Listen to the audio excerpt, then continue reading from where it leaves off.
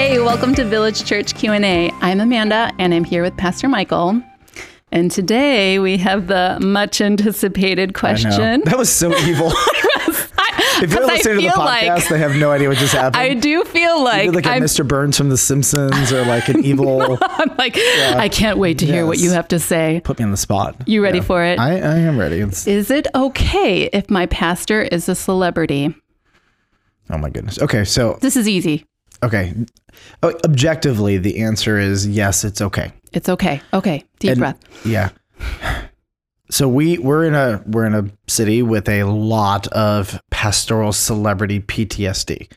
We've had the fall of a couple major pastors, and let's just say they have been devastating for our entire region. If people who are from outside of Chicago don't quite understand kind of what's happened here, as we're hiring different positions, like we'll kind of forewarn them, and they're like, it can't be that bad. And then they come here and they start talking to people, and they're like, wow, these people are hurt. They're messed up. They're pretty messed up. So is it wrong or is it a sin? So Jesus was a celebrity. Peter was a celebrity. Paul kind of became a celebrity. A lot of the apostles. The apostles. I mean, these guys could do some pretty amazing things, though. I think you and I could be celebrities if we could do signs, wonders, miracles, healings, resurrections. We have our own crowd. Yeah, for sure. That'd be pretty amazing. But so, I mean, of course, the answer is going to be no.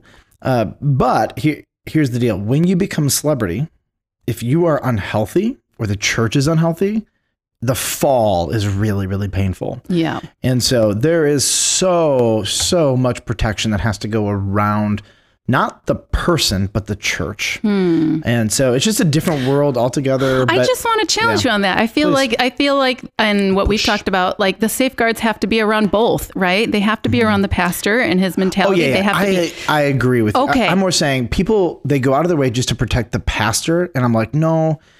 Like, I'm not here to just protect this guy. And that's sort of what happens in the celebrity world is like he becomes the most important person or the most important thing. And it's like, no, we need to protect the church by putting boundaries and things around him and doing different things that support him.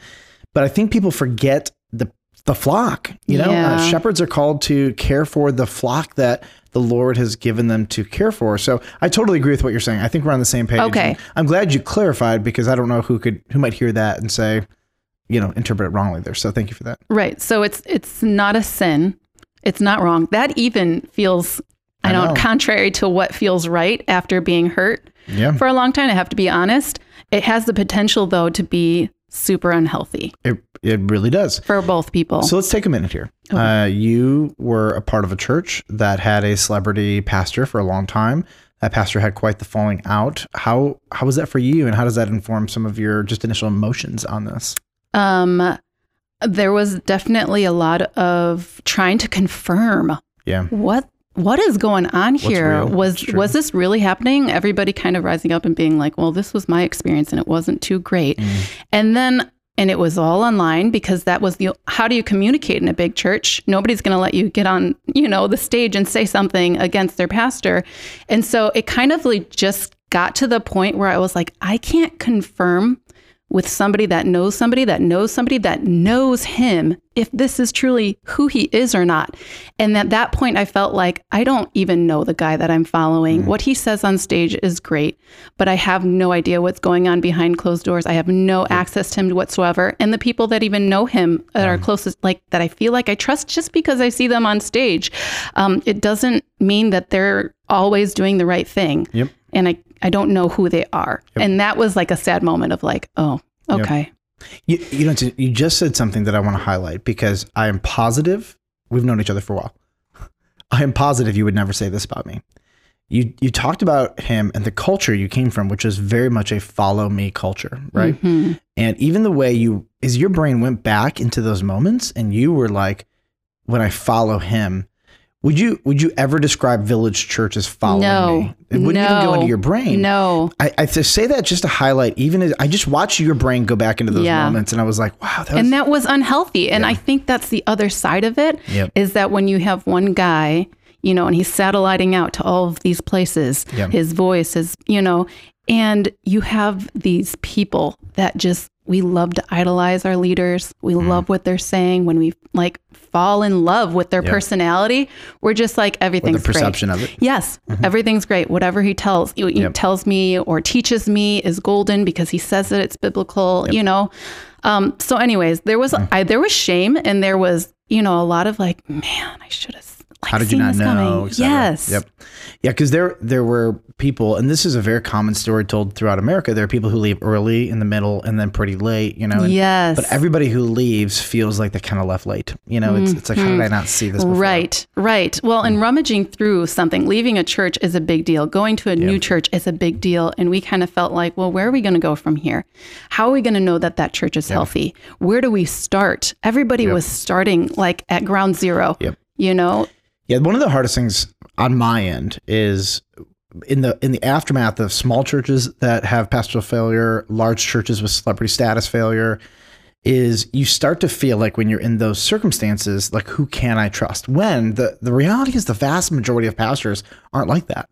The vast majority are like pretty normal dudes, you know? Yeah, and that does not... But that doesn't feel like it. Doesn't feel like I'm telling you. Not here in Illinois, in the Midwest. The amount of people, hundreds I have sat down with, and here's the basis, the unspoken foundation of the conversation. Prove to me I can trust you. Prove to me you're not like him. And I'm like, and I've actually said to a handful of people, literally, there's nothing that I can do to prove to you, because of course I'm going to defend myself. And I give them some tips. Here's some things to look for. Okay. Look for the debt, look for the pastoral scandals, look for the dead bodies behind me, call our former staff. I am just going to confess. I think one of the very first meetings we were like, so like, will you show us the money? You show us where it's going? And you were like, yes. we were like, there wasn't even that much of it. We don't even really want to see it, but can we? Can we? Yeah. I was like, well, if you want to. Sure, and then I learned like, okay, we have meetings for this where you guys like lay it all out. And even when I worked for you guys, like there was no like, don't tell somebody about that. There was no ever like moment where I felt like that, you know?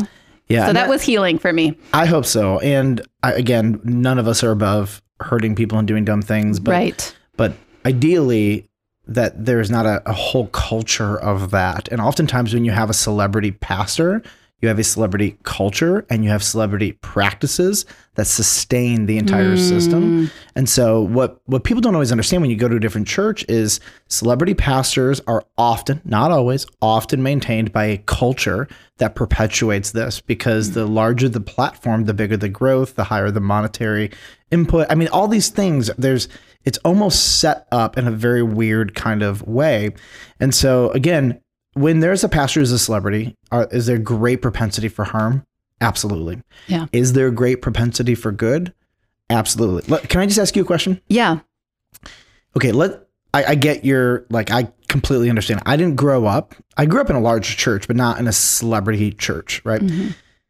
So would you want someone like John Piper to have never been given a platform, or Chuck Swindoll, or Erwin Lutzer, or David Jeremiah, or let's just go back, or John Calvin, or Martin Luther, or Augustine? I mean, we can go throughout church history, and it's been very interesting because so many of the men that God has raised up have gotten this weird celebrity status, but it hasn't corrupted them to the core, and they've stewarded it. Yes. So it's like interesting that we don't want that for our pastor. Okay. I get that. But we're like, but I like what you did over there. We're torn. You know what's funny though, and what's being brought to mind right now, when we think about the celebrities of back in Jesus' day, and even the celebrities of even a couple decades ago, did they have the financial gain that the pastors today can make? Did they? Like, yes, 100%. Make a lot of money. Okay, so because I do feel like when money enters the picture, that the corruption, is the potential for it. Yep. So am I not making a distinction at all? You don't think it's about like... It's a matter of degree. I mean, inflation makes money, like rates obviously like very differently. If you're doing dollar for dollar, it's different. Okay. But you had the opportunity to make a lot of money. And think about Billy Graham. Like, I think he's a guy that nobody would want Billy Graham to not be a celebrity. Right. Billy Graham made a lot of money. Right. And so we're torn. We're like, we're torn at the end of the day. And tell me if this is right or wrong. I think we're torn because we have the worst case scenario in our brain. And we are afraid that our pastor is going to become like that. Yes. And you don't want that. Yes. And I hope your pastor is afraid to become like that. Yes. Mm-hmm. And for most people, when we look outside of ourselves, we are so grateful for the ministries of men that God has given these platforms. For sure. You don't want them to go away. You don't want them to go away, but we're like, at the same time, I don't want that for my pastor. And I totally get that. Mm-hmm. Some people have asked me, many have asked me, Michael, do you want to be like a mega church pastor? And my answer, so in my 20s, every guy I know in their 20s. Yeah. I mean, maybe there's an exception or two or three, but like in my 20s, I was like, yeah, doesn't everybody, you know? Isn't that the picture of success? Isn't it right? And I, as I got to know these guys, I'm going to be honest, I don't want anything to do with it. Their lifestyle is are so frustrating. Yeah. The amount of kids who are the children of mega and celebrity pastors, and they're like, I didn't have access to my dad. He was traveling all the time. His first love was the church and his ministry. How can it not be when you are on the forefront of what they think is success? For sure. Like I just remember when we had Elliot, and all of these thoughts are going through my brain, not because we had a large church, but because every pastor when they're young has to deal with, what do I really want? Yeah. And Brianna and I made a decision to stick it out at Village Church, despite what would happen. And I just remember thinking to myself, Lord, whatever you have for me. I mean, people aren't like clamoring to come hear me speak. They're not like beating down the doors of Village Church. You know, like there's empty seats every Sunday. We're not sold out. You know, we don't have, like, those are not the problems that we have. But I remember asking the Lord, I was just like, God, I hear all these stories, and anything that is going to take me away from you, my wife, or these kids, like, I don't want it. Mm-hmm. And so, like, give it to someone else. That's fine. And that might be a terrible thing to pray, but honestly, I am not interested in it. And I love being available for my kids. I love that I can really just attend to them. I can serve at their school. I don't go to weird places where people are like, you're Pastor Michael. You know, like, I actually really appreciate it. And I don't know what I would do in those circumstances. And that's, again, like, I don't know what the Lord, I guess, would have for, you know, you or me. Chances are you'll become a celebrity on a podcast here before whatever. That's but like, but there's a few things I want to just identify about celebrity pastors. Number one is sometimes you can't stop it. And when the Lord decides to open a door and decides to take something and have it go viral to a degree, you just can't stop it. And to be upset with somebody that happens to, really most people are upset because they're jealous. At the end of the day, in ministry, when we're like, oh, that was bad, most people are just deep down in their heart, they're kind of jealous. And but sometimes you just can't stop it. Sometimes churches grow. And they grow fast. Yeah. Sometimes they grow big, and you got to figure out, like, as an elder board, how do you steward the reality that these people are here for whatever reason they're here, and we got to figure that out. Yeah. Another thought is that some pastors, they do pursue celebrity, and I'm a little annoyed by it. But if you were a pastor and you said to me, "Hey, Michael, I want to be a celebrity. Is that a sin?" I would probably look at you and go, "I don't know. I'm not comfortable with it. I think it's weird." The fact that you're asking that question shows something about your heart. Correct. Because a celebrity really does draws attention to the person. It does. Not necessarily to the Lord. And that's why we're all here. Yep. So, but at the same time, I get up every Sunday and talk. That's true. You know what I mean? Like, I've chosen something where I stand in front of a group of people and shepherd them and lead them with So I'm very slow to call something sin that isn't sin. Okay. I would probably look at him and say, I don't know that that's a wise aspiration. Maybe a better, more biblical aspiration is to shepherd the flock of God among you. Mm-hmm. Maybe that is from Acts 20. That's Paul's encouragement to the Ephesian elders. This is your people. Love them. And if the Lord brings more in, fine, that's great. You can pray for more. Hopefully that's because you're praying for people to come to know Christ. But shepherd the flock of God that is among you. But there are pastors, they pay a lot of money on Facebook and Google and different things and YouTube to push their videos as far as they can to build a platform for themselves. I'm not comfortable there to do that for the motive of becoming a celebrity. But we now have a young generation, and this is how they have learned to do things. This is their normal. You and me, it's kind of weird, but for them, it's normal. Most pastors, they don't pursue this at all. Yeah. And when your sermon ministry or your podcast ministry just blows up, it is a burden that elder boards have to deal with. How do we steward the fruit? Like, again, if your pastor has the fruitfulness of Billy Graham, what are you going to do? Put it under a bushel? Yeah. No. Right. We don't. you got to figure that out, you know? So what do you do when a pastor gets up and people just keep coming to Christ and lives are transformed on a regular basis? And every once in a while, there are just these leaders, and God does something really extraordinary through them, and they have a unique voice for this time and place and generation. And I don't get it. It's funny, this whole question for me, I'm like, I don't want to be a celebrity. I'm weirded out by people who are celebrities. I don't like the way they act. I don't like the perspective damage, but I don't want to stop Billy Graham. Yeah. I don't want to stop the Apostle Paul. I don't want to stop Martin Luther. I don't want to stop John Calvin. I don't want to stop John Piper or Chuck Swindoll or David Jeremiah or Erwin Lutzer. I get on the line, you know? Yeah. But then there's a whole other list I have, which I will not name names. And I'm like, but why did you have to become? Yeah. Why did you have? Because you've made our lives very hard, you know? Yes. So I guess the answer is it wrong? No, it depends on the person. Yeah. You know?